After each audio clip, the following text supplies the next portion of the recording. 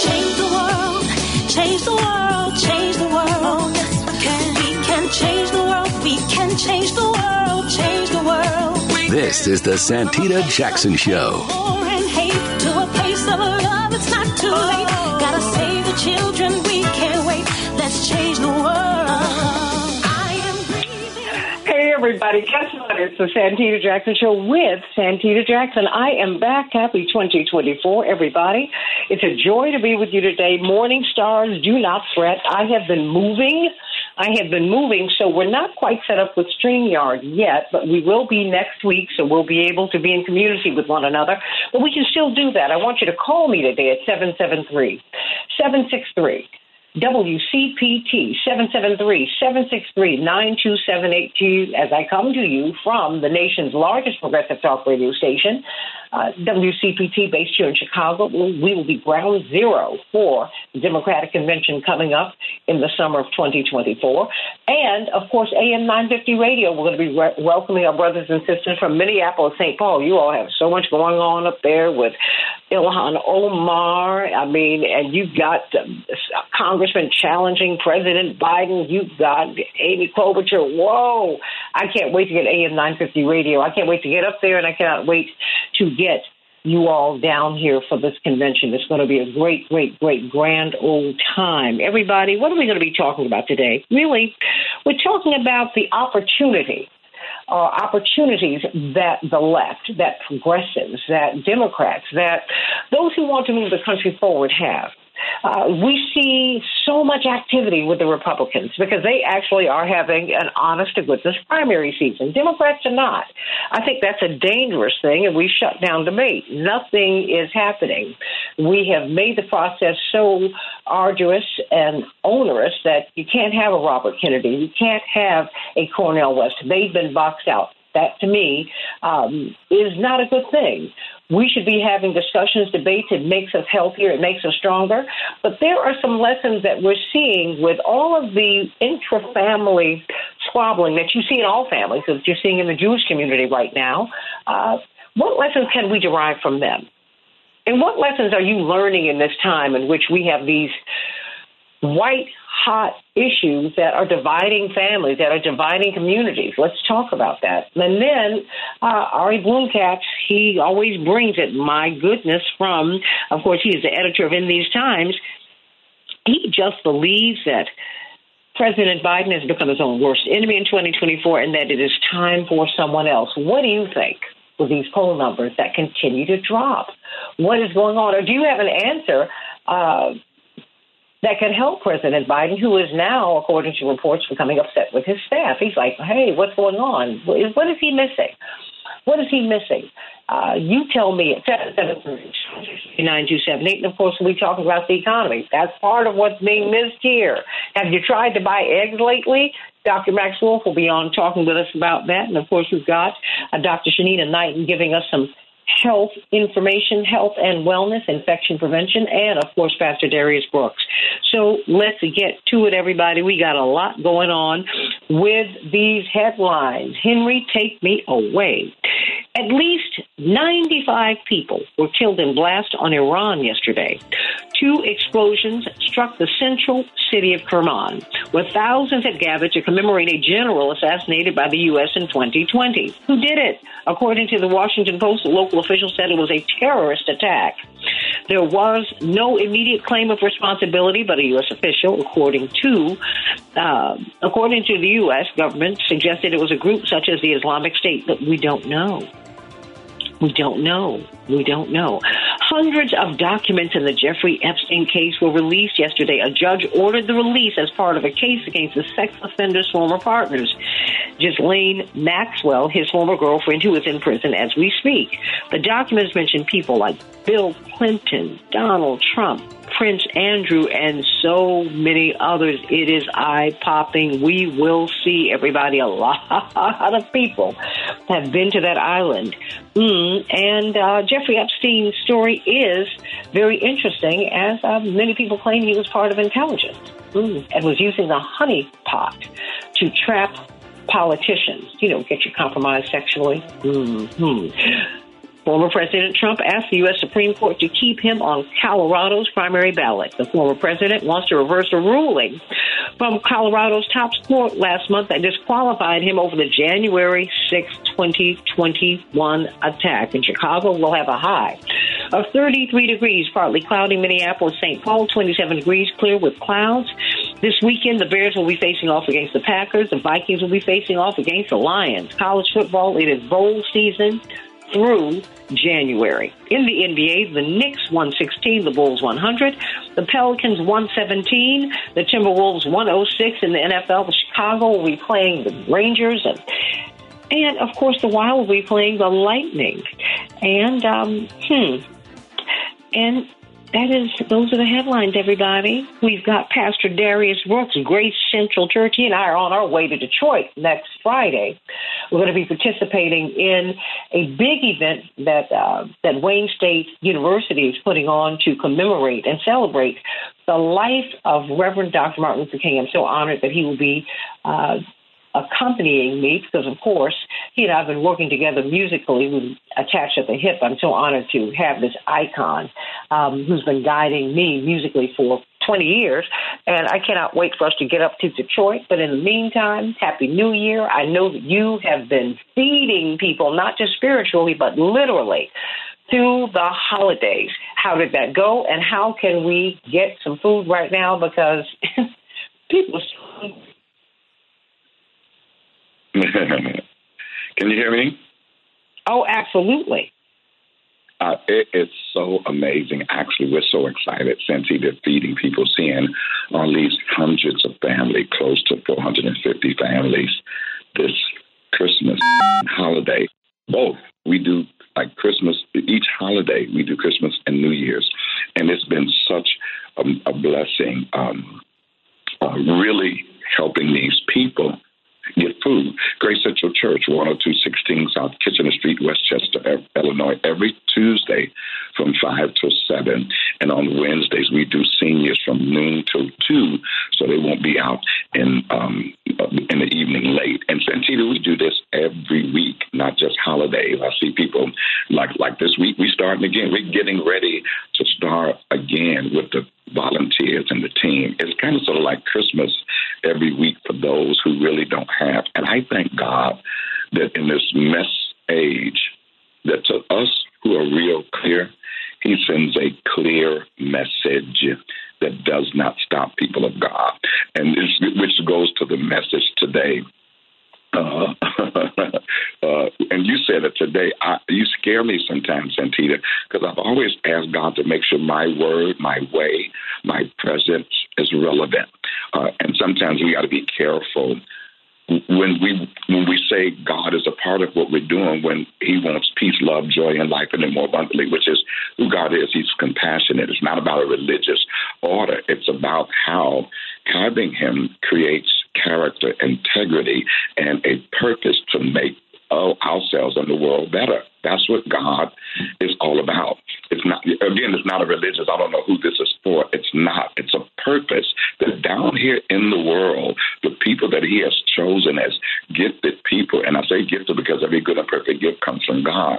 It's literally assigned, aligned, and designed to do good. Proverbs 1:15, a wise man will hear and increase in learning, and a man of understanding obtain wise counsel. So it's Proverbs 1:15. It won't be long, Santita, but if I had to use a thought, unmanageable moments. Most people spend time with others like themselves. That's not out of prejudice. It's just how we were raised growing up. I remember our mama used to say, birds of a feather flock together. They shared this with us, things like this, because they wanted us to be what they wanted us to be, or they didn't want us to be like others. We were allowed to have a different kind of choice, basically, to either get in trouble or not get in trouble. But the indication was that people naturally gravitate towards each other to be like each other. Santita, trying to figure things out without God is crazy. It could put us in some weird places. And I'm closing here. Santita, maybe the journey isn't about becoming anything. Maybe it's about unbecoming everything that really isn't who God created us to be, his way. That you, me, may in all things want us to be happy the way he wants us to be happy. Always you're learning, always increasing learning. You just said this a second ago, knowing that God doesn't make mistakes. You just said debates that make us healthier and stronger, learning. You just said, what lessons are we learning about what's going on? You just said this out of your mouth. God's word, no matter what, always manages well. Put moments in God's hand that he and only he alone can manage well. Because often pain is unmanageable, but wonderfully our healing is.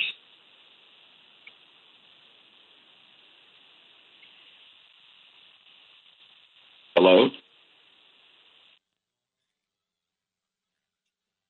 Hello? Can you hear me, Pastor? Oh, that's that. There you Can go. you hear me now? Okay. Yes. I think part of the challenge, I think, though, Pastor Brooks, is that, when you're in pain, when you're in the hospital, they tell you to get ahead of the pain, right? And so you try to take the meds just to get ahead of the pain so you can take the edge off, because once you are in pain, you're in crisis. And you can over-medicate, right? You can overdo because, ouch, give me some relief. Are there any warning signs that we have that there's danger ahead in life? Absolutely, Santita. If you think education is expensive, you should try ignorance. Absolutely. Watch this. Proverbs just says a wise man will hear an increase in learning, and a man of understanding attains wise counsel. This is 411. I often share with Grace Center, and this is real talk, Santita. God puts things in our spirit. We just don't listen to him. Santita, he's an amazing God. And I tell Grace Center this, and I know it's true. When he gives us things, they're there for our learning, for our observing, but sometimes we pay no attention to them. Often we're inattentive. More often than not, we never pay attention because we're fearfully and wonderfully made. I'm not talking about scripture. Santita, it's kind of sort of like when you're getting off a program and there are things in your mind to do and thoughts. Often the things that hurt us that are unmanageable are moments of distractions that catches us off guard. Because when we remain focused, even in our flesh, we have one of the greatest gifts God has ever given us is the gift of choice. We could choose whatever we want. But Santita, we can't choose the consequences of our choices. The world is designed to take us off our square. But Santita, just as you plan your program and you plan things not to happen, they do.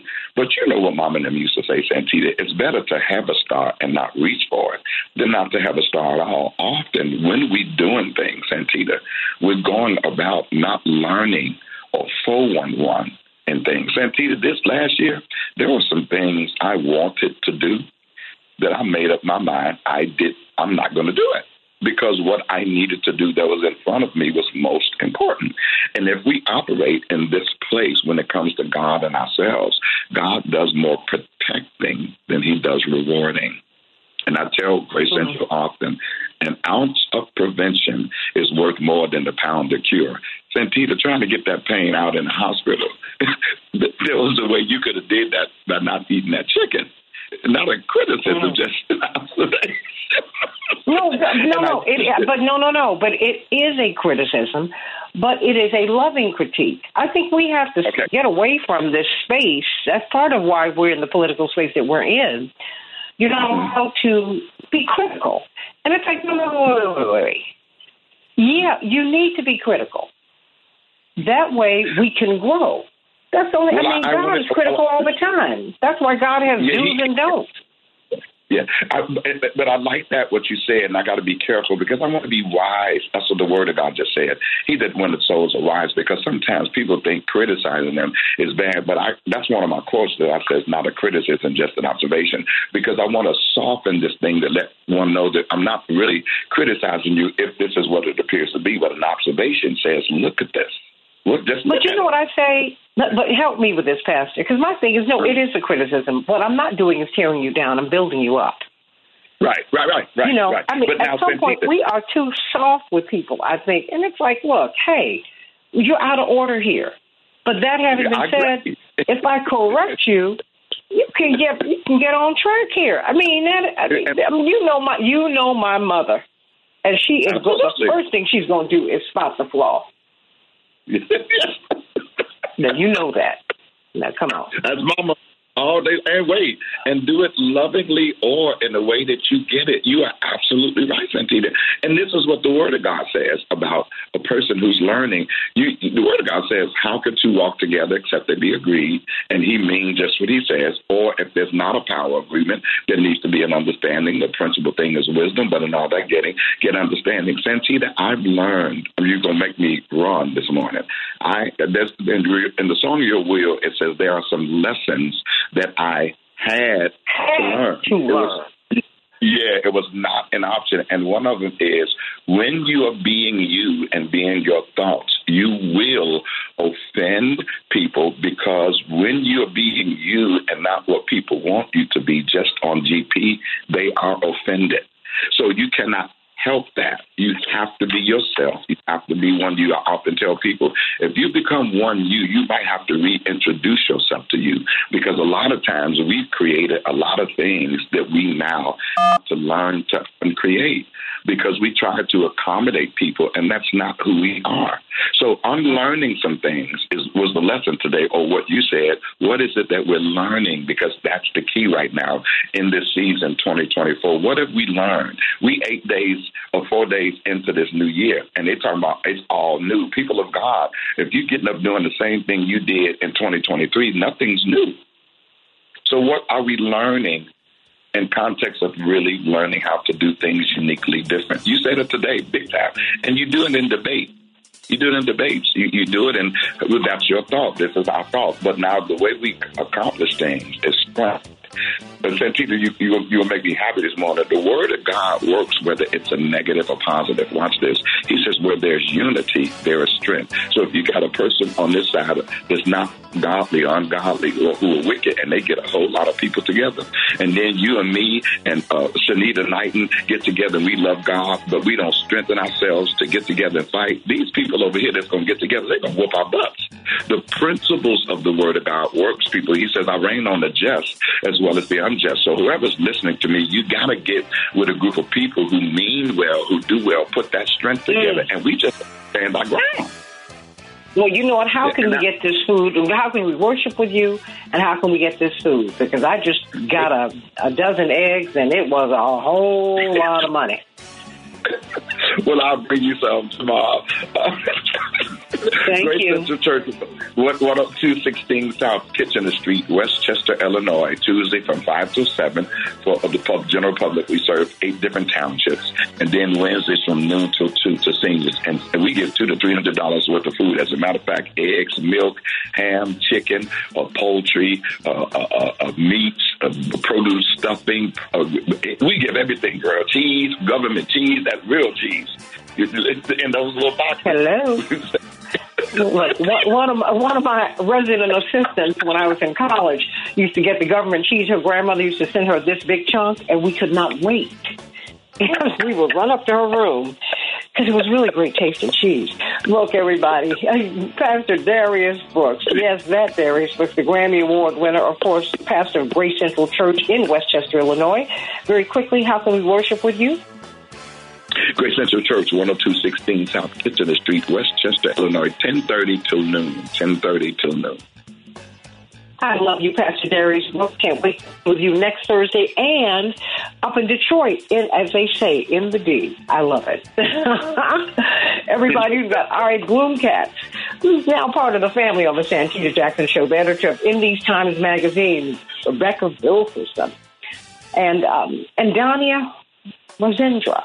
We're going to be talking about what the left needs to do to come together. It's a moment. We have a moment where we can come together and do some great things. We're seeing the right do it. What about the left? What about progressives? Call me at 773-763-9278. What are your ideas?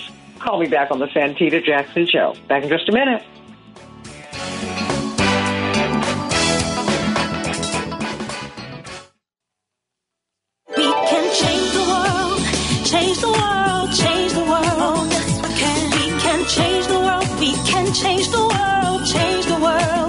This is the Santita Jackson Show. War and hate to a place of love. It's not too late. Gotta save the children. We can't wait. Let's change the world. I am breathing. Santita Jackson Show. I want you to call me. Hey, happy 2024 at 773-763-9278, 773-763 WCPT, coming to you from WCPT, the nation's largest progressive talk radio station, Chicago's Progressive Talk, and AM 950 Radio, the voice of progressive Minnesota. What a joy it is to be with you today, everybody. And I've been in the midst of a move. Oh, my gosh, it's been a lot of ice, but I'm still here. You know what? I love In These Times magazine because independent media is growing, it's flourishing, but it can only grow and flourish as you support it. So I do hope that you will get a subscription to this magazine. Oftentimes they give it away for free because they want you to have the information. There's a tremendous article, Don't Let the Flailing Center Box Out the Left's Powerful Possibilities. Haven't you noticed when you look at the corporate media, they're always telling you it's the independents that are going to drive this. It's the center. Yeah, but no. They're always trying to drive the left and progressives out of the conversation, always trying to do that. And so let's talk about that, because there's some powerful lessons that we can learn from what we're seeing in the Jewish community, this intra-family fight that they're having right now, that quite frankly so many of us are having within our families, personally, institutionally, in America, the right, the left, the center, whatever. I mean, and it's not as simple as right and left, is it not? No, it's not. I mean, we're all a mix of a lot of things, but there is it's really the programming of the corporatists to pull, to really bury the left, to bury progressives. And we're being told by Rebecca Vilkomerson, Jewish Voice for Peace. She's been on this show before. And she has an upcoming book, Solidarity is the Political Version of Love. I love that, Rebecca.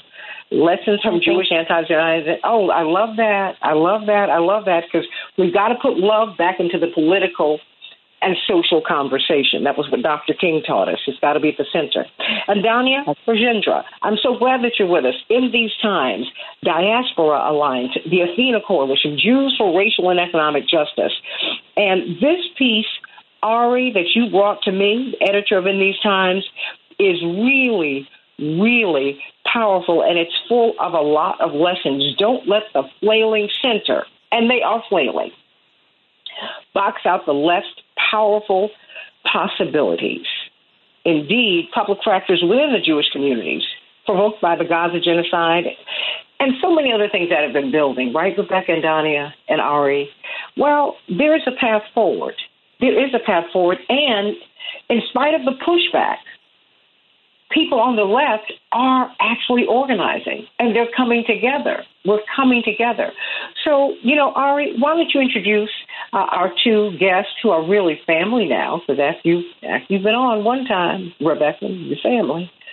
Talk to us about this article. Why did In These Times feel compelled to put it out there? Thanks so much again, Santita, and it's great to be on the show with everybody this morning. I think, this piece is so powerful in a lot of ways, but in particular, one of the reasons I find it so powerful is that it answers a question that folks have been, whispering about a little bit, but not really asking directly. And that question, which is possibly the most profound question the left needs to be asking itself right now, is simply, what is this all for? Like, what are we even doing right now? We're out in the streets, we're filling train stations, we're blocking consulates, we're shutting down bridges, sitting in at politicians' offices. And we've seen this absolutely monumental surge in activism and organizing. We've seen this huge activation of people around the issue of Palestine that we've never seen activated before and entering the movement before. And the question, fundamentally, that asking with this article is, what are we doing? What do we really mean when we say we're shutting it down? What do we mean when we say we're disrupting business as usual? What is it that we're trying to do, and where is it that we're trying to go? And, it was a real honor to, be an editor on this article, and there are a lot of powerful things about it. But one of the things about Rebecca and Dania here is, they are leaders of our community. They're thought leaders in our communities. They're thought leaders on the left and organizational and activist leaders on the left, and are honestly the perfect people to write this piece in so many ways and to help chart a path forward on the left. And it's also, largely in many ways like symbolic. A lot of folks don't realize that the anti-occupation movement on the Jewish left is largely, led by women and queer folk. And once again, it's women and queer folk who are showing us all, what the possibilities are for moving our world forward. I should really just turn it over to Dania and Rebecca right now, because, they're the ones with the piece and can explain it best. Just want to mention real quick that we co-published the piece with our comrades over at Truth Out, and I'm just really grateful for them as well. Oh, absolutely. Well, Rebecca, let's start with you. The center flailing, what do you mean? They're the ones who are supposed to be saving us if I look at corporate media. Yes, thank you so much, Santita and Ari, for that beautiful introduction. We're so honored to be part of your family now, Santita. Now that once it's the second time, it's a tradition. That's what we always say in my family. So, bless your heart. You know what that means. Families are messy and nutty. So you're here. Oh. And Dania and I, we wrote this piece partially because we felt like we were going a little bit crazy, and we wrote it over the course of about 6 weeks because in a lot of ways the rhetoric that we were hearing online and in the media was so different from what we were experiencing as part of a broad, emerging grassroots, really powerful movement on the streets that was actually, especially at the beginning, was when the call for ceasefire was not mainstream at all. That movement really moved the call for ceasefire into the mainstream. So we really wanted to name some of the dynamics that we were seeing in the community that we're a part of, one of the communities that we're a part of, the Jewish community, and like you were saying, draw some larger lessons for the left, which we also are a part of, and to counter and to challenge some of the most harmful rhetoric that we see, both within the Jewish community and being recounted as part of the mainstream narrative. So some of those things are the idea that Jews in this moment are isolated, that we're alone, that we're unprotected, that we're in danger, that anti-Semitism is the primary thing we need to worry about right now. Those are all things that, of course, everybody should be vigilant about, everyone on the left should be vigilant about. But what, in fact, we see is that Jewish people in this country are actually overall safe, and that who's actually being targeted in this moment are Arabs and Muslims and people of color who are speaking out for Palestine. And so that rhetoric is really distorting what the political conversation should be about. And that most importantly, that there's actually, like I was saying, a very broad and strong and grassroots left that very much includes Jews. That's a model for multiracial organizing, and that, we don't want to overstate it because we have not stopped the genocide. And that's something that I think drives all of us every day to keep doing the work that we're doing. But that there are great opportunities for these emerging configurations, which includes parts of the labor movement, people of color-led coalitions like the Rising Majority, groups like DSA, the JVP, Standing Up for Racial Justice. There's a huge coalition that's really emerged that's doing this work, and that is, powerfully leading their narrative. So, Santita, you said that we were very thorough, which was a very kind way of saying that the article is very long, and so there's a lot within it. No. You know what? I have to tell you, I appreciated that you covered the waterfront. You didn't just go to college campuses. You looked at the ADL. You looked at these organizations that purport to be civil rights organizations who are now coming under fire because you're saying, wait a minute, but they stand with the right wing, right?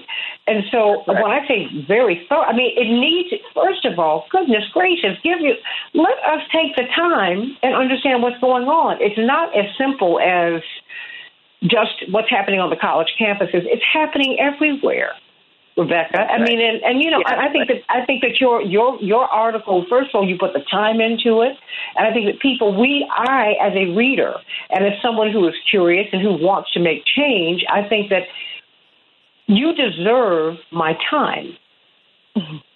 I appreciate that very much. Yeah, and I mean, I don't know, Dania, you might want to bring out some of the other, because that's a big overview, so I don't know if you want to pull out some of the other threads.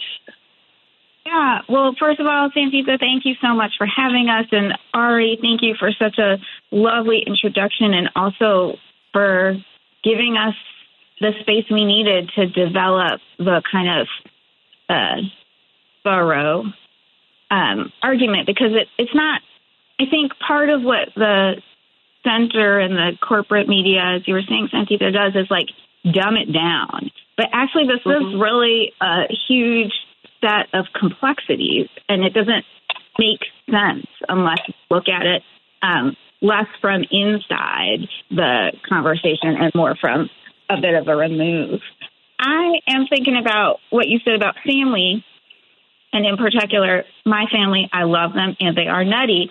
And one advantage I feel like I've been having in this moment that has been such a special thing to share with Rebecca as we've worked out what we think and how we feel is that I'm mixed. My mom was Jewish and my dad was not. And Jewish communities and Jewish families, like almost everybody else in this country, can be deeply insular. And the center itself is deeply insular. And so I think one reason it's flailing is because inside the centrist bubble, it seems perhaps evenly matched between people who are like, maybe collective punishment isn't great, and like, well, like, let's just do this thing.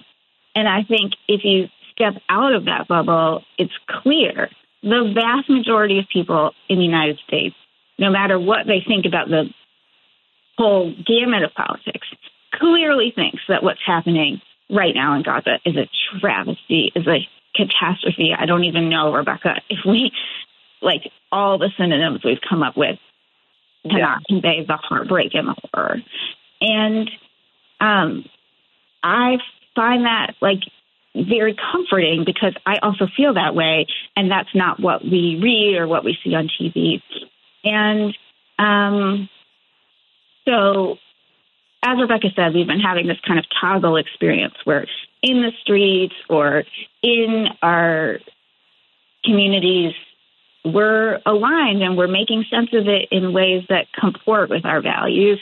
And then in the other sphere that we talk about, the ADL, et cetera, it's like, you know, inside out world or upside down world. And how do we understand someone like the head of the ADL, like targeting college kids as the face of the danger to American Jews while giving Elon Musk a pass? And so we spent the time to try to figure out what's happening with that, and also to acknowledge that this conflict can really take up all your time and brain space, just the same way that when you fight with when I'm in an argument with my spouse, it's real hard to think about something else. Thankfully, we don't have that many of them. But, like, that's kind of what it feels like is one of those family arguments. And part of our piece is like, yes, we are having this family argument. It is unlikely to convince, the center to pick their socks up off the floor.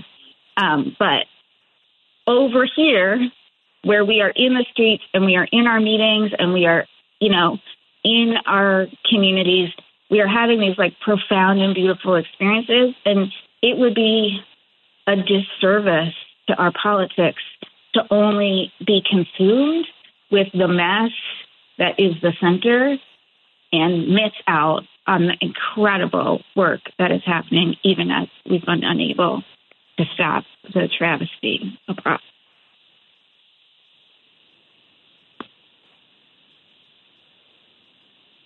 Ari, Rebecca? Yeah, I think one of I'm on mute. You all, if I may say, you talk about the confounding middle, and you talk about the false isolation. And I want you to talk about that because we are seeing Black and Palestinian American students getting doxxed at these schools.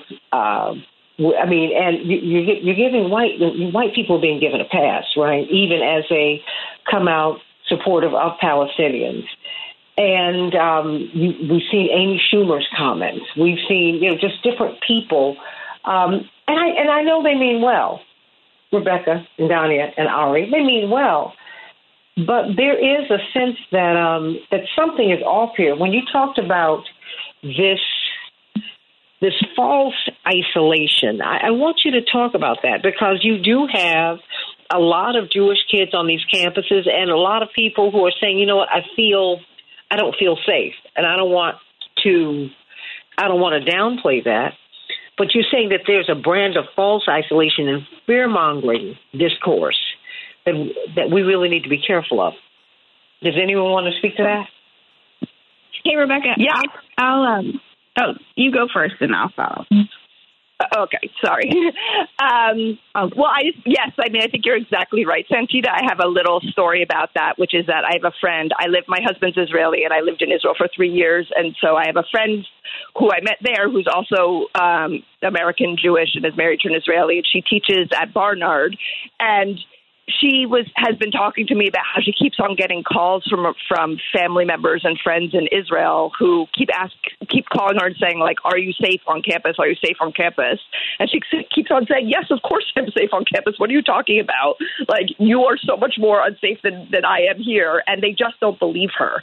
And so I think, there's something very, I would say it's weird, except for the fact that it actually has its roots in many, many decades of rhetoric within the Jewish community, both in Israel and in the United States. And I think that's something important for us to be talking about, which is that, what's happened since October 7th is so huge in terms of the level of ethnic cleansing and the genocide and the complicity of the United States.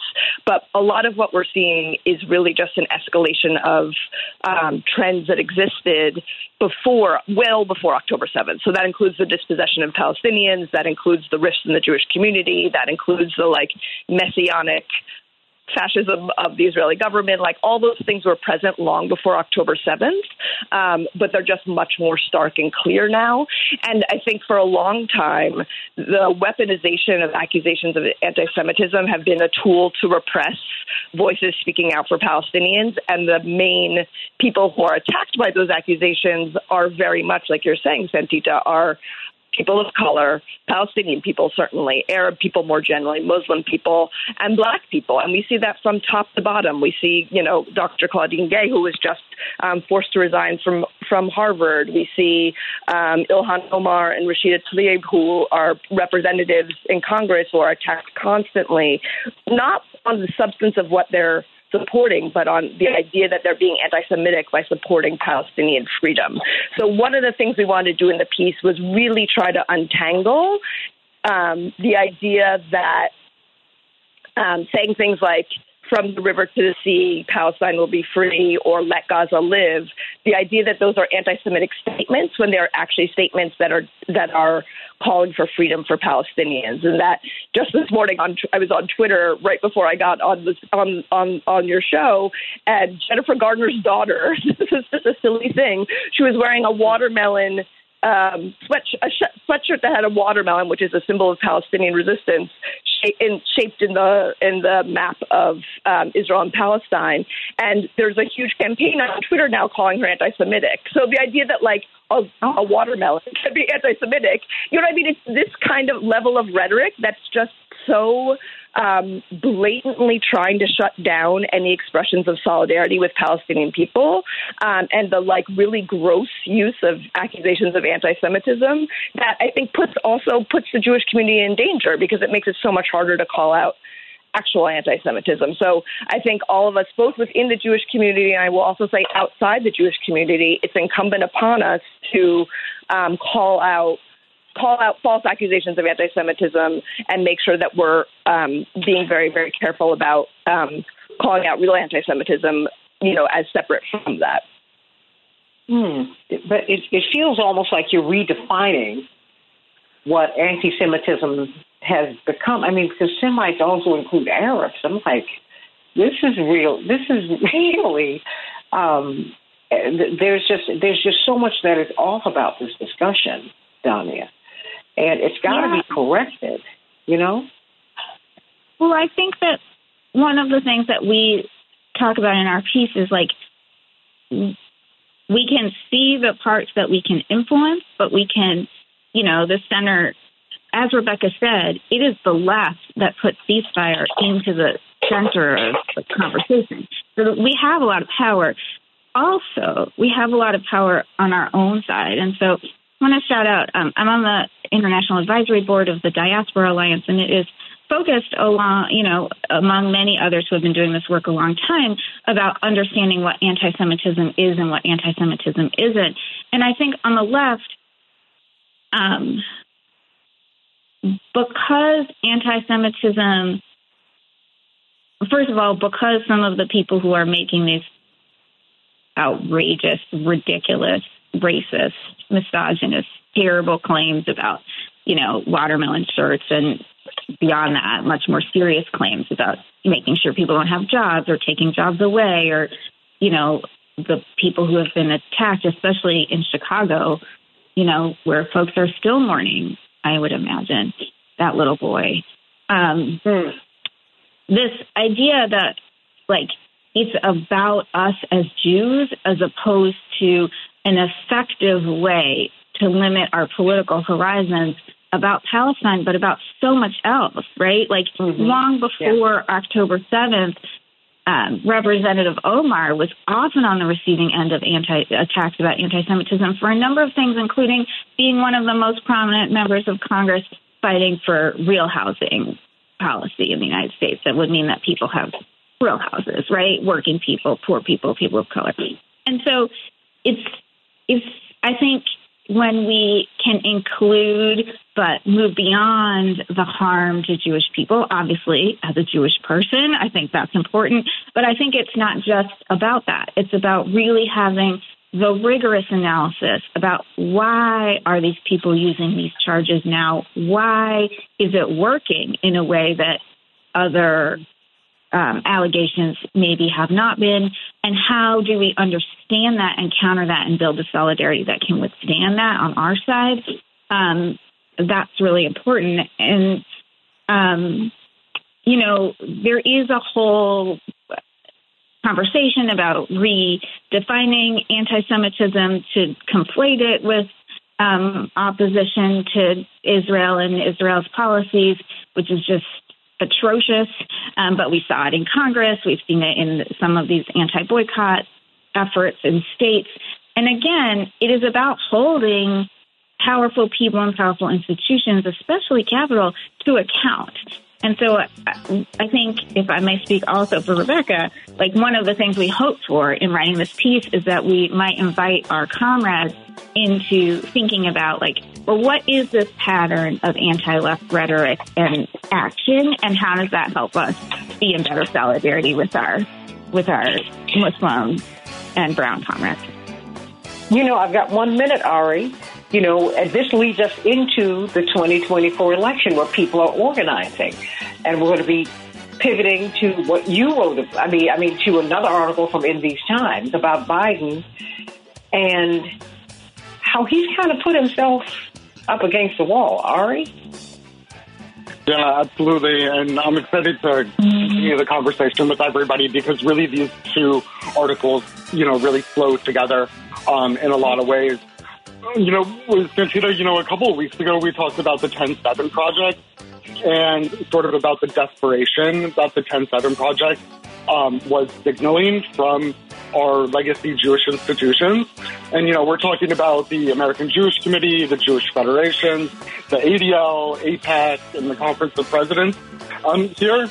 And one of the things that Dania and Rebecca talk about in the article is how much our Jewish institutions have failed and are failing right now, and how much they are trying to simultaneously co-opt the moment. And I generally deeply hate people who make Shakespeare references, but this is sort of a Macbeth type situation in which we have these ridiculously paranoid legacy Jewish institutions that are lashing out at anyone that they possibly can that they think might potentially be criticizing Israel in any possible way whatsoever.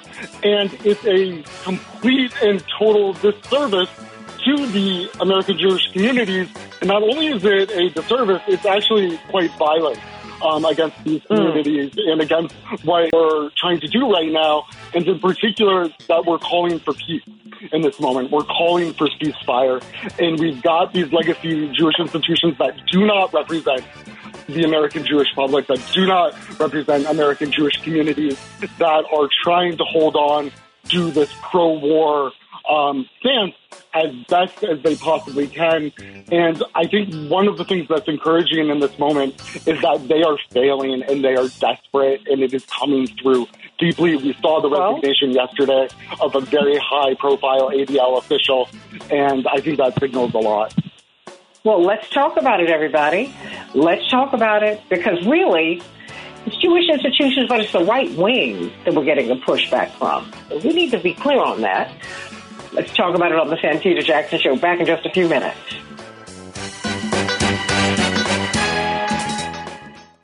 We can change the world, change the world, change the world. Yes, we can. We can change the world, we can change the world, change the world. This is the Santita Jackson Show. War and hate to a place of love, it's not too late.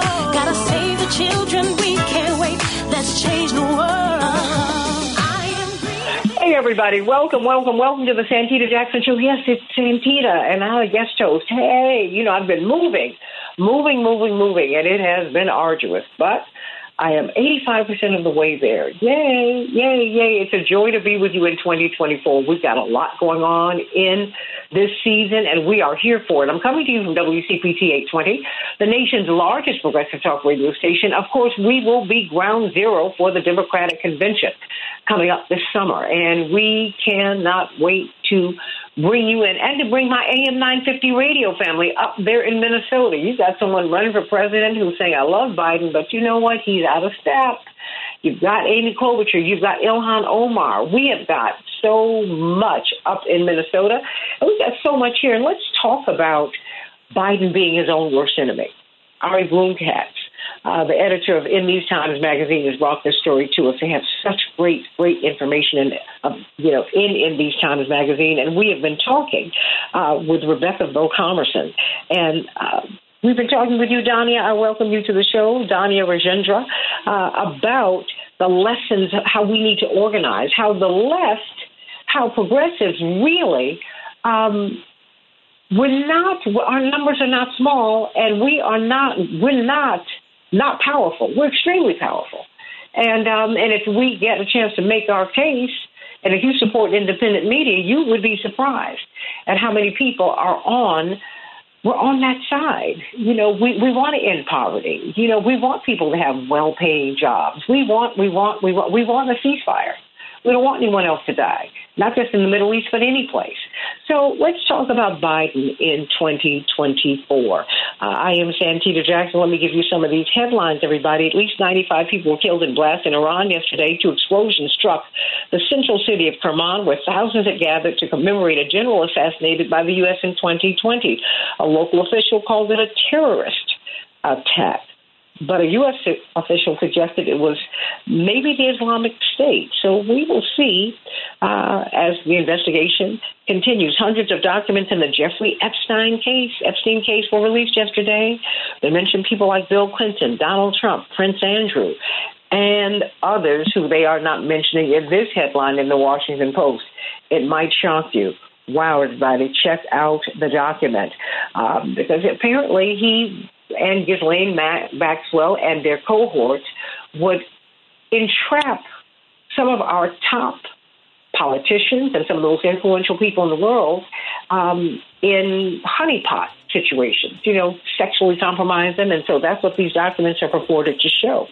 Another COVID wave is hitting the U.S. The new dominant coronavirus variant, JN1, which is adept at evading antibodies, is here. Wastewater data suggests infections are as widespread as they were last winter. Former President Trump has asked the U.S. Supreme Court to keep him on Colorado's primary ballot.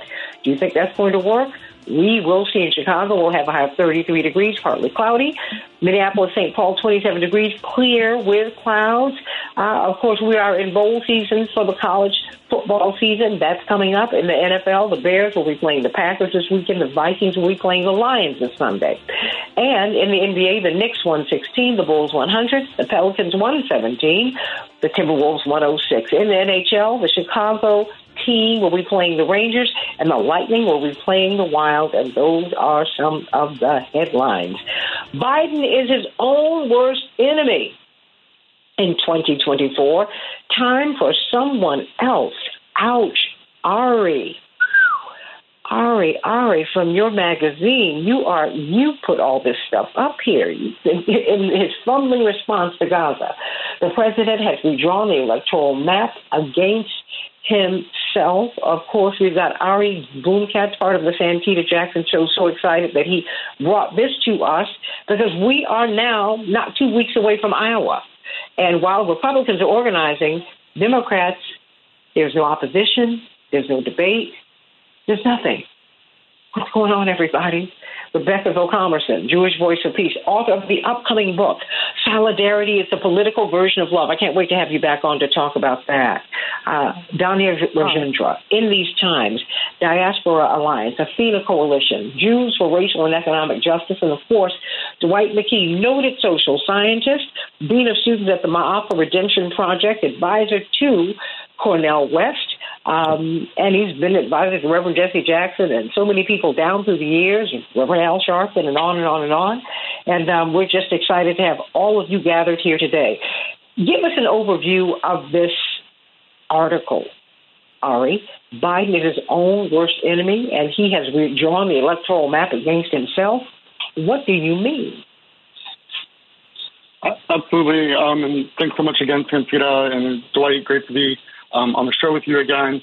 You know, Gabriel Winnett here in this piece, you know, really does a excellent analysis of what Biden and the Democratic establishment have essentially done to themselves and the position they've put themselves in for 2024 right now. And it's disastrous. It's absolutely disastrous.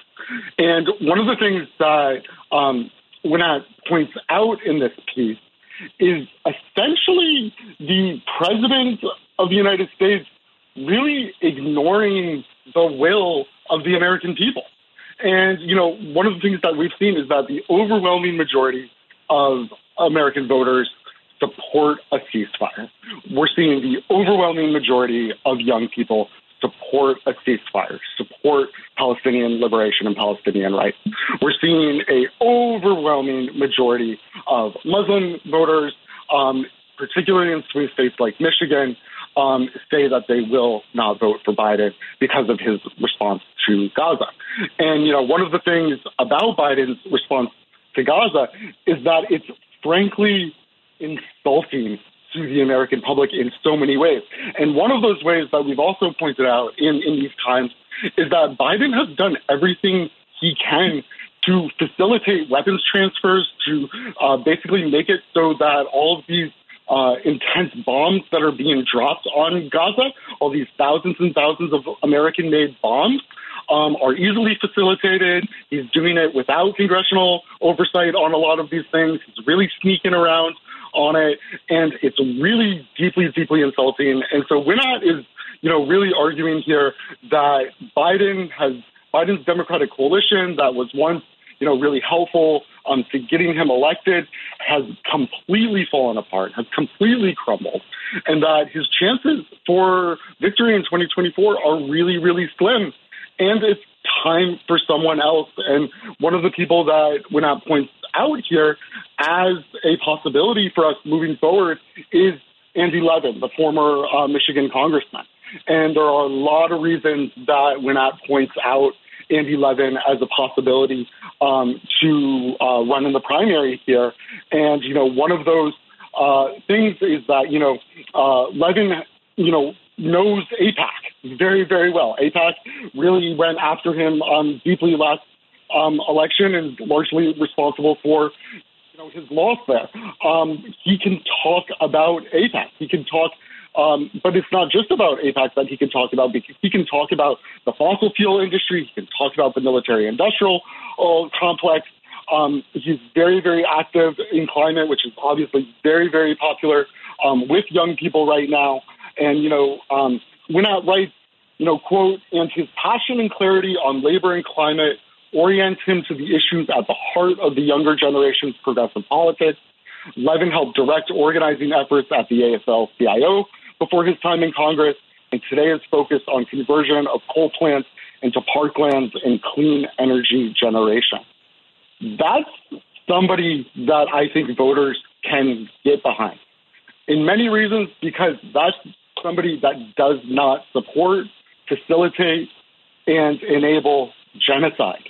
And genocide is going to be a dividing line no matter how much the Democratic establishment wants us to forget it when push comes to shove. Has Biden become his own worst enemy? Has the electoral map, in your estimate, been redrawn? You foresaw problems for him 4 years ago.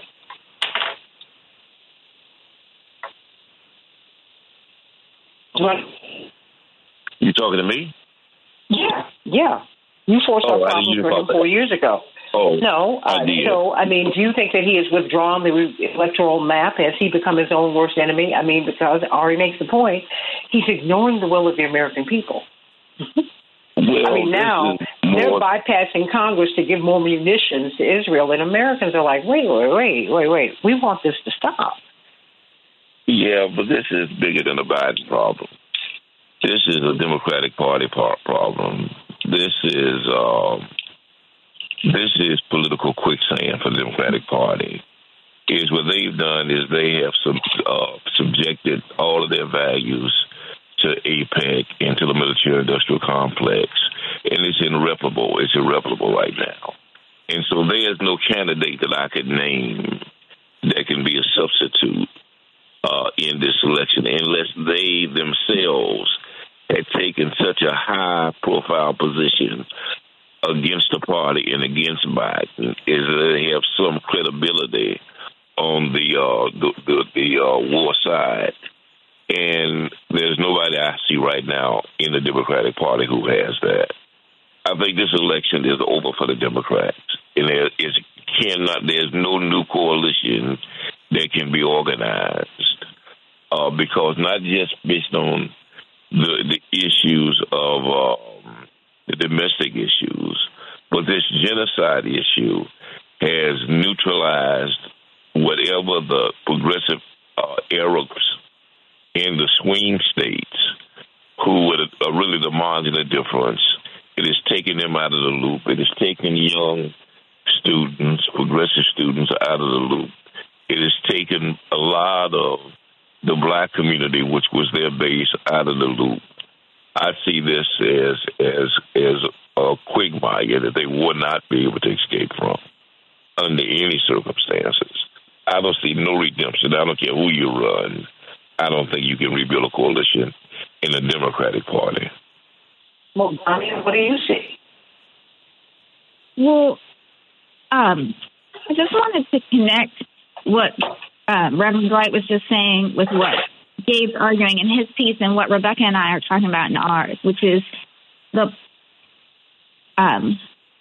places where we see the most hope, the most connection, the most possibility for another kind of way of politics are the institutions and the formations where people get to participate as themselves and with other people across difference. And so in our piece, Rebecca and I lift up, so much that's exciting about the UAW and a bunch of new union formations, of course. The Amazon organizing is close to my heart. But I wanted to say that is possible in this moment because of the incredible racial justice organizing since the murder of Trayvon Martin, and because of the incredible Bernie campaign and the DSA organizing that is in relationship with, and because of Me Too. The other side, the right, is about racial oppression, gender oppression, and a commitment to a really narrow politic that limits our participation to voting. And what we see in these other formations is a way to be in society that is contrary to that. And so what I hear in Gabe's piece is like, who are the people that might represent that, who can represent a break from the insularity? And I got to say, I'm not as optimistic, although I'm a big fan of former Representative Levin, but I do believe in that transformative power of participatory solidarity. Rebecca, you want to say something? Well, I mean, I think I just want to zoom it out a tiny bit more in terms of the fact that our democratic institutions are just really broken. Like, it's not just this election. And I'm thinking about a couple different examples. There's, of course, the example that we were talking about earlier, which is, support for ceasefire. And like, I'm looking at a poll from early December from Data for Progress, which shows that 76% of Democrats support a ceasefire, and yet we have all of our elected officials, with some, strong exceptions from the squad, but we have the sort of leadership of the Democratic Party just refusing to entertain the idea of supporting ceasefire. And it kind of, it reminds me of also other issues like gun control, where you have an overwhelming majority of the electorate who want gun control, and they are, and poll after poll shows that, and yet the lobby around for guns is making that next to impossible. So I think we need to be thinking about what is, and of course a big part of that is about money. So one of the things that's happening now is that AIPAC and other associated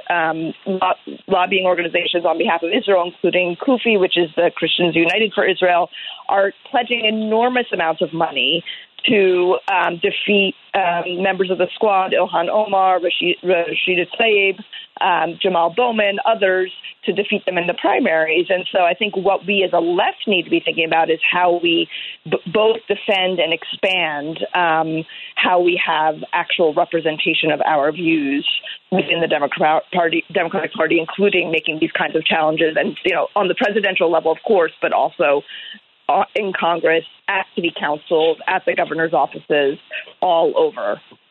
And Rebecca brings up to me a very powerful point, because we're so focused on the presidency that we're missing the state legislatures. We're missing county elections. We're missing the discussion on poverty, on prosperity wages, Ari. I mean, so much is being obscured in this moment, and we cannot afford that. I mean, poverty is rising in America. Homelessness is rising in America. In 99% of the counties, Americans cannot afford to buy a house. I mean, at the University of Chicago, Rebecca, Dania, Ari, Dwight, the undergraduate tuition is $100,000 a year. Who can afford that? Ari, help.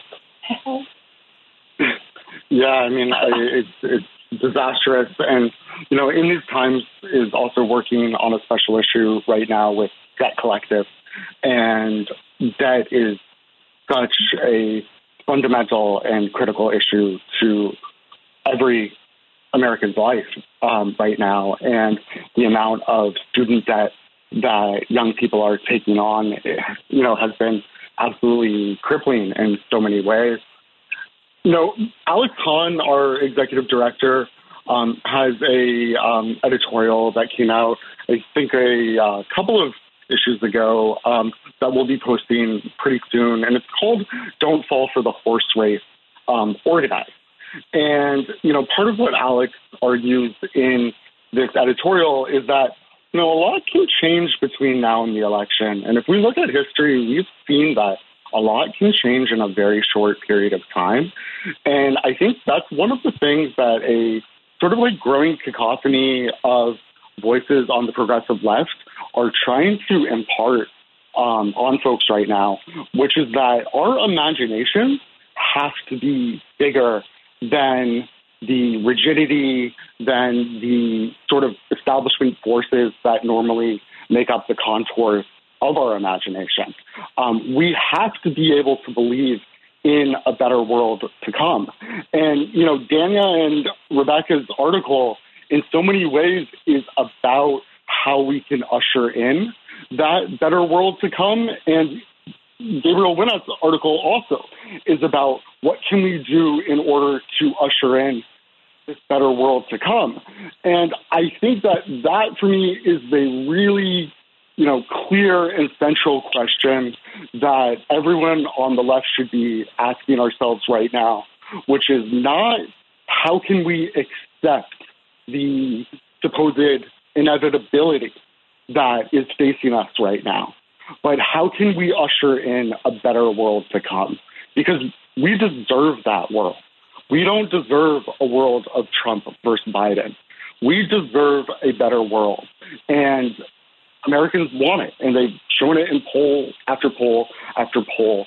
They want a world based largely on progressive values. They want a world based where people are not saddled with huge amounts of student debt. They want a world where people can either get free health care or at the very least, afford their health care.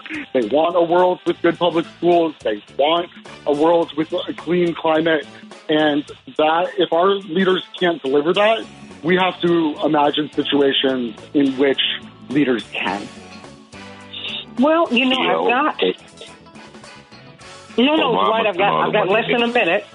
You go on. Obama spent all the money in that bank. That account is overdrawn. Ain't gonna work this time. To speak to that, we have Dr. Max Wolff coming up because so much of this is about the money. Brilliant Dr. Max Wolff, this brilliant panel. Stay with me for a minute, everybody. What is the path forward? I think there is a path forward. I think that if you really, really, really dig down, and if we really, really empower our independent media, you will see that you are not alone. Michael Jackson sang that song. You are not alone. The progressive movement, progressive values are much more deeply held in the United States than we say. But we're being told that a Bernie Sanders cannot win. We're being told that our point of view will not win, that the center must hold. That's not working anymore, everybody. That's not working anymore. People need much, much, much more. And what did you say, Dania? They're trying to impose a reality on us. I went to the grocery store. I know what's up with the economy. It's tight. Let's talk about it on the Santita Jackson Show, 773-763-9278. Back in just a minute.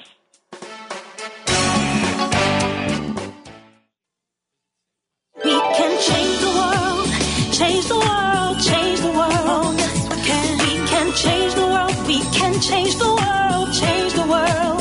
This is the Santita Jackson Show. War and hate to a place of love, it's not too late. Gotta save the children, we can't wait. Let's change the world. I am breathing for all of the people. Happy New Year 2024. You know what time it is. It's Thursday. So that means it's Dr. Max Wolff's time on the Santita Jackson Show talking about the economy. And hey, Dr. Wolff, we are not even 2 weeks away from Iowa. And then there's New Hampshire. The Democrats, well, there's no contest there, although President Biden's polls are so low. It's very concerning that you have someone who's so unpopular who's running uncontested, basically. And so we've been talking with Ari Bloomekatz, editor of In These Times magazine, about how President Biden has missed the moment on the Middle East. He's missing the moment on a lot of issues, and the polls are reflecting that. We've been talking about how the left, how popular progressive positions are, really, and how we can derive lessons from what we're seeing, the battles within the Jewish community, how we can see how this family fight, if you will, can help the American family fight it out, hug it out, and win together. Of course, Ari Bloomekatz and, of course, Dwight McKee, Dr. D, who we affectionately know as brilliant social scientist, advisor to presidential candidate Professor Cornel West, and, of course, the dean of the Ma'afa Redemption Project. And Dwight McKee, you were making your point before we pivot to Dr. Wolff. I almost slipped and called you a Reverend, Dr. Wolff. Please forgive me. Well, Dwight? It's more the church who would have probably to beg forgiveness of there than me, but okay.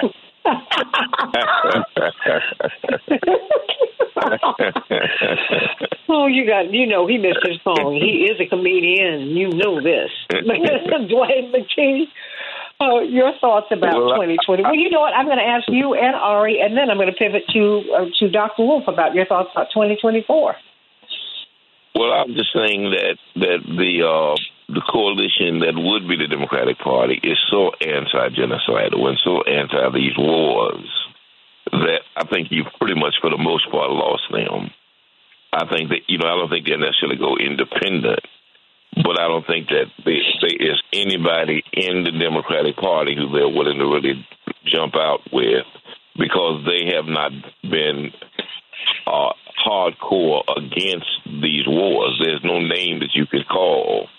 I think Kennedy, had not been so hardline for the war, I think he would have had a shot to pick up the progressives. Cornel West, I think, has a shot to get a lot of the extreme progressive votes. But I don't see anybody in the Democratic Party being able to emerge, to being able to garnish those votes. And I just think we just kind of kissed this one goodbye. Maybe in 4 years, there's a reset, and the Democratic Party will come around and be able to, to retool. But what I see now is I don't think there's any hope for that party for this election at the presidential level. Ari, your thoughts? I mean, because, look, Levin took a real big hit. I mean, this is someone from an iconic Democratic family, and AIPAC came after him with such viciousness.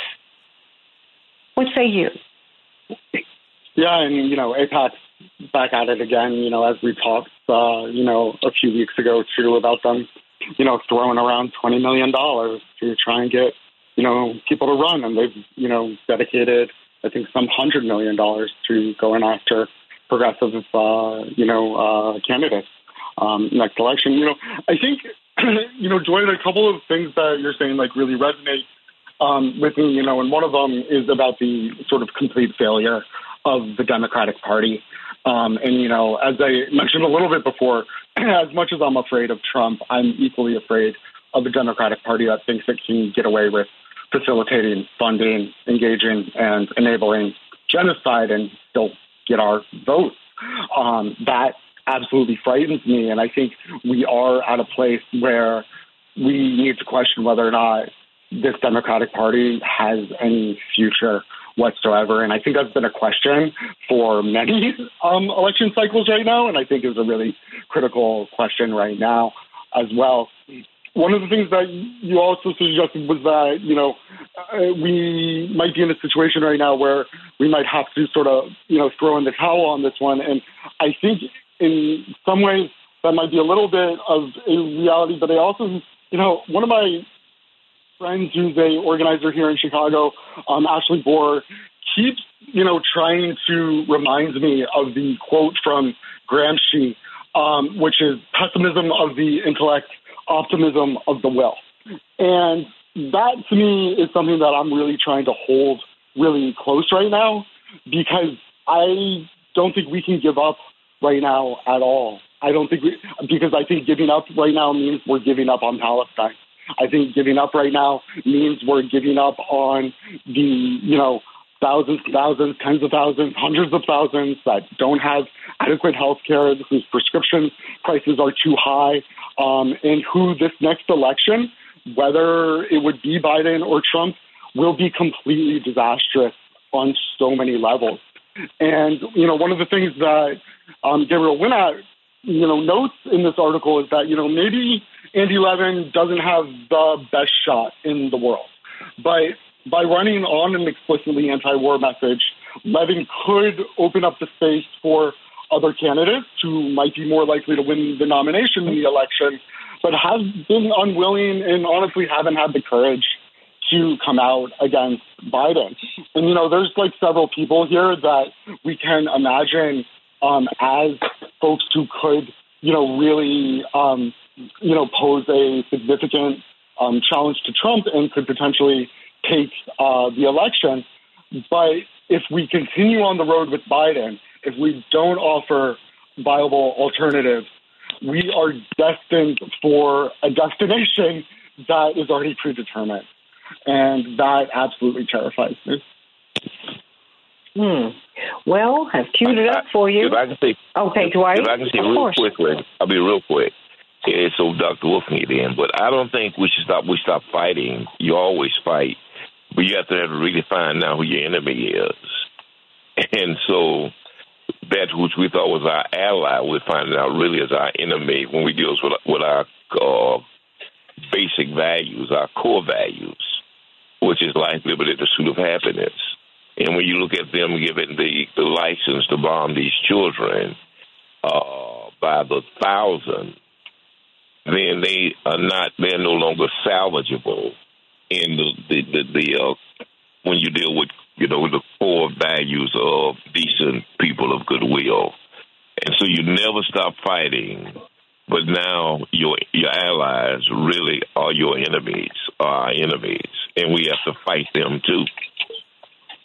Yeah. Well, you know what they say in politics: no permanent friends, no permanent enemies, just permanent interests. And maybe this is moving us to principle-based politics. I don't know. The economy, I think that we might not even be having this discussion if people felt better about the economy. Dr. Wolff, your thoughts about any and all of these things? Yeah, so I think most of these things are driven, and as is this discussion, by frustration and the collapse of the center in American economy and polity, right? So part of what you get when you have a large middle class, and in general sense, whether it's accurate or not, that people have a path forward, is you get people who will kind of agree to the moderate solution.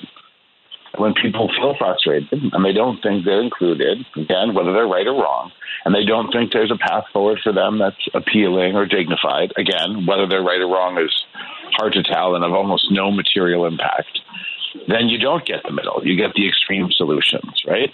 And I think that Biden suffers from a massive enthusiasm gap, but I also think he has a lot more supporters than the guy he's running against. So I think conversations that frame as Biden versus an ideal progressive candidate who's never been anywhere near the White House ever in American history, and if they got really close, they tend to have accidents that involve someone else's firearm, is a hard frame because it will just always highlight the shortcomings of the Democrats, which are usually real, right? That being said, I think you also need to reframe the issue in the Middle East. Respectfully, I think the genocide term's thrown around a lot. I don't think it's appropriate. I don't think it fits the bill here. And I think this war gets a lot of attention, as it should. A lot of innocents are dying, which is atrocious. And it's a standard body count for a standard war. It's fought in an urban area which is unusual, both sides seem to be excited about measuring success in body count. So there's tons of body count measure. I would just remind people that the casualties in Ukraine are probably on the order of 15x, right? But Ukraine needs to keep people fighting, and it's not an insurgency, it's an army, and so it tries to pretend it's not suffering what it's suffering. If you're an insurgency group in a crowded urban area, you're going to have high casualties. You're going to get to count those casualties, and you're going to tell this story with plenty of truth in it about how everyone who died is a child clutching a teddy bear, and it will be true often. But it's not of the impact in American foreign policy or American life that a lot of people think it is right now. It's the hot button issue. And I think it's better to have a longitudinal plan than to sort of be very focused on the outrage of the moment, even though it's real, and it will sound immoral to hear someone say that when that's what's on everyone's lips and in everyone's mind. But I think the problem Biden has is that he is, which is what a national political figure is supposed to do historically in a major party, he is disappointing, but just decent enough to be acceptable to everyone. That's the model of American politics for 80 years. And he is very much within it and probably has been most of his career, and he's a creature of those structures. And the job of those structures is to keep things going more or less as they are, a little better here, a little worse there. I think that's against a radical national socialist agenda. So if it were the case that we all believe that Donald Trump is going to win this election, it would be incumbent on us, if we care about any of the things we say we do, to be pulling out all the stops to working on it. Because whatever you think is most important to you, race relations in the United States, the future of the Palestinian people and their aspirations for a true and independent statehood, peace around the world. All of those will be decimated by a re-election of Donald Trump as against Biden. The moderate disappointment is better than getting beaten with a shovel, and history will judge us accordingly. Right? As we sit around and judge people other places, often rightly, for their leadership, we will be judged. And Donald Trump will usher in a rapid decline of the U.S. And a lot of people don't like the U.S. empire, which I understand, and they imagine a scenario in which the decline of the U.S. empire brings forth some progressive Shangri-La. But where we've seen it, it brings forth things so horrible that sometimes some of the people actually want the empire back, or they elect or bring to power, or whoever rises to power is worse. Because just you know something and you don't like it and it collapses does not mean what comes in behind it is better. It just means it's different. And when people are angry and they've been abused a long time and they're disappointed, they tend to feel like, let's smash it because anything will be better. Totally understood. Almost never works if you know history. Almost never works. Well, let me ask you this. Do we long to have the empire back because we want the empire back, or do we long to want the empire back because we're afraid of what goes into building a new future? I mean, because the empire does not work for people. I'm saying it's not working. Slavery doesn't work. Stealing people's land doesn't work. All these things are not working. You're watching the global North sink. You're seeing the global South rise, and they're saying, wait a minute. I mean, the ICC, there is a real movement afoot by South Africa and more and more people supporting them to take Israel to the ICC. Now, I mean, it could be symbolic, but there's something else going on in the zeitgeist. I think the Israeli state has been highly unpopular for a long time, particularly in South Africa, for a set of reasons. That government is also in South Africa is also hollowed out, corrupt, and on the precipice of its worst unprecedented electoral loss ever. It's coming this year. Look, the plates are moving. The U.S. empire is in aggressive decline, whether we like it or not, right? So, that's a fact of history. What we're looking at is a disorderly decline into a fascist nationalism, or an attempt to have something to do with the future separate and apart from critiquing the past. Right, and I think the ANC has issues. I also think this year, where we're focused on the U.S. elections, which we're in the U.S., I get it. They have global implications. I agree. I would just pause people. This year, 4.6 billion people will vote for their national leadership in 63 countries. So, yes, the U.S. certainly matters. I'm not downplaying it. Global implications, global empire, global military, global economy, totally. I teach this for a living. I get it. I agree, but the European Union is non-trivial as an election. South Africa is non-trivial as an election. India is non-trivial as an election. Mexico is non-trivial as an election. Right? If you start looking at what's up for grabs this year, more people will vote in 2024 in national elections than have ever voted in a single year in the history of the human race. Right? Even Putin is up for election. I don't know if it's a nail biter, whether he comes out ahead or not, but it is still an election, and it will be a referendum, right? I think in India it will be a referendum too, and I think that all over the world there's a turn, and Trump was a big part of ushering this. America First was the only successful export of the Trump administration, and that was, tribal nationalistic movements. Me first, by any means necessary, everywhere. And those always create interesting fractures in the world, but they always create fighting, right? And so the analogy I'd use for Chicagoland is people didn't like the gangs. They didn't like the organization of the criminal activity and the underclass in Chicago, and they broke it up. And they broke up unstable truce that kept a lot of people alive. And what they ushered in was an era of lots of little principalities and massive bloodshed among innocents and young men, right? So they said, we don't like this situation, understood. There wasn't a slow, patient, careful way to figure out what you did and didn't like. There was an opportunistic land grab by real estate developers, and I'm sure other people on this call know the story better than me, so I'll yield instantly to their knowledge. But there was a grab for high-value property, And then folks were moved around, and they began fighting to get back to some paltry version of the unacceptable situation they used to have. That is exactly what we're seeing around the world. Change is not bad, but it's not always good either. Well, let me tell you what black people are looking at, who is more than a fourth of the Democratic Party.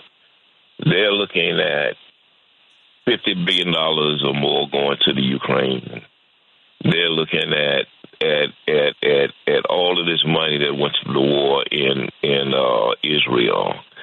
They're looking at the migrants coming here, getting money and budgets being put aside, and them getting housing, them getting jobs, them getting land. That for 200 or 300 years, black people fought and marched and organized to receive. And in their minds, it's the black community now, I can't speak for everybody, is that, again, they're at the bottom of the barrel, and they are mad about it. They are absolutely furious about it. And whatever good, whatever credibility that the Democratic Party had for the Democrats, who has been the most loyal part of the party, but many of them does not exist anymore. And many of them are jumping on the Trump side out of spite, and many of them are just staying out of the race altogether. In the black community, they are not seeing it as a choice between two evils. They see it now as a choice against somebody who lies to them, pats them on the head, and then robs them. And they're tired of it. We're tired of it. That's what I see. How are you here? Yeah, I mean, I think there's a few things here that I think are worth mentioning, and one of them is, how did this go for Hillary Clinton? Not particularly well for her or the country. I think this idea that a lesser of two evils argument is going to work out here is a misguided one. I think that what we are seeing from young people, what we are seeing from a lot of voters of color, what we are seeing from Muslim voters, particularly in critical swing states where Biden barely pulled this off, and barely pulled it off, when we're honest with ourselves, because of organizations like Block in Milwaukee, because of other organizations that turned out voters of color and Muslim voters across the country, and particularly in swing states. And that's not going to happen here. And one of the reasons that's not going to happen is because genocide, and if we don't want to call it genocide, let's call it mass murder. Let's call it 8,000 war. It's a war. Children. Wait, no, absolutely not. Because a war would assume that there is one country with an army fighting another country with a army. And like in Afghanistan or Iraq or Vietnam or any of our recent wars, because they're all like this. Yeah, the war on terror was a misnomer too. But what I'm getting at here is that we are talking about a political calculation that Biden and the Democratic establishment are making, that when things continue to heat up, that voters will, be, oh my God, Trump is so horrifying, it's the worst, we have to vote for Biden. And I don't think that's going to play out. I don't think that's going to work. And I think it's anything, at the very least, is a very scary risk for Biden and the Democrats to play right now with such a critical election at stake, with such a fascist person like Trump at stake. And why the Democrats and Biden would risk this when the polls are showing that voters under 30 are largely abandoning Biden right now, when the polls are showing that Muslim voters are abandoning Biden, when the polls are showing that Biden is losing in many ways to Trump already and to even other Republican candidates in some states as well. Like, this is like almost like the definition of stupidity, is to keep trying to do something over and over again and thinking that it's going to work. So I don't understand why there's this insistence that we have to move forward with a program and candidates and a Democratic establishment that is clearly broken, is clearly struggling, is clearly flailing.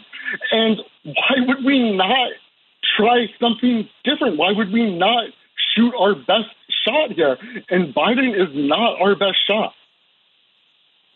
So I'm not saying any of that, though. I haven't said a single one of those things. My point is that if your activism to make America humane, moral, to your standard, accountable, equitable, racially just, if that action is choosing a presidential candidate, you've already lost, whatever presidential candidate you choose. And a better person who loses versus a worse person who wins, that's a tough tactical decision, right? My point is that we have never gotten progressive social change, in my understanding of American history, from the leadership of either party. It would be exciting if we were able to, or if that was on the menu, it would certainly be worth ordering up. But I don't think that's ever happened in American history. And I think that I certainly don't know the sort of beat on the street in any particular community, especially outside the greater New York metro area or California, where most of my kind of time is spent as an individual. But I know that we got to this moment with Trump because white working class Americans voted their own annihilation to feel powerful and send a message. And they get angrier and angrier because they're electing people who have destroyed them and their children. And I think, sadly, what a lot of lower income Americans are doing now is desperately trying to survive, in part because of the COVID era, whatever relief programs and interventions, some of which were pretty successful in the short term against a modest agenda and alleviating poverty and desperation, were rolled back by the people they're about to vote for. And so I don't think I disagree so much as I think some of these debates don't belong to the space. In other words, which wonderful progressive candidate who will drive change in America is on the national ballot is an interesting theoretical exercise, but I've never seen it in American history, to my understanding, which is, of course, not everyone else's. I've got about 30 seconds. How do you want to close this out, Dr. Wolff?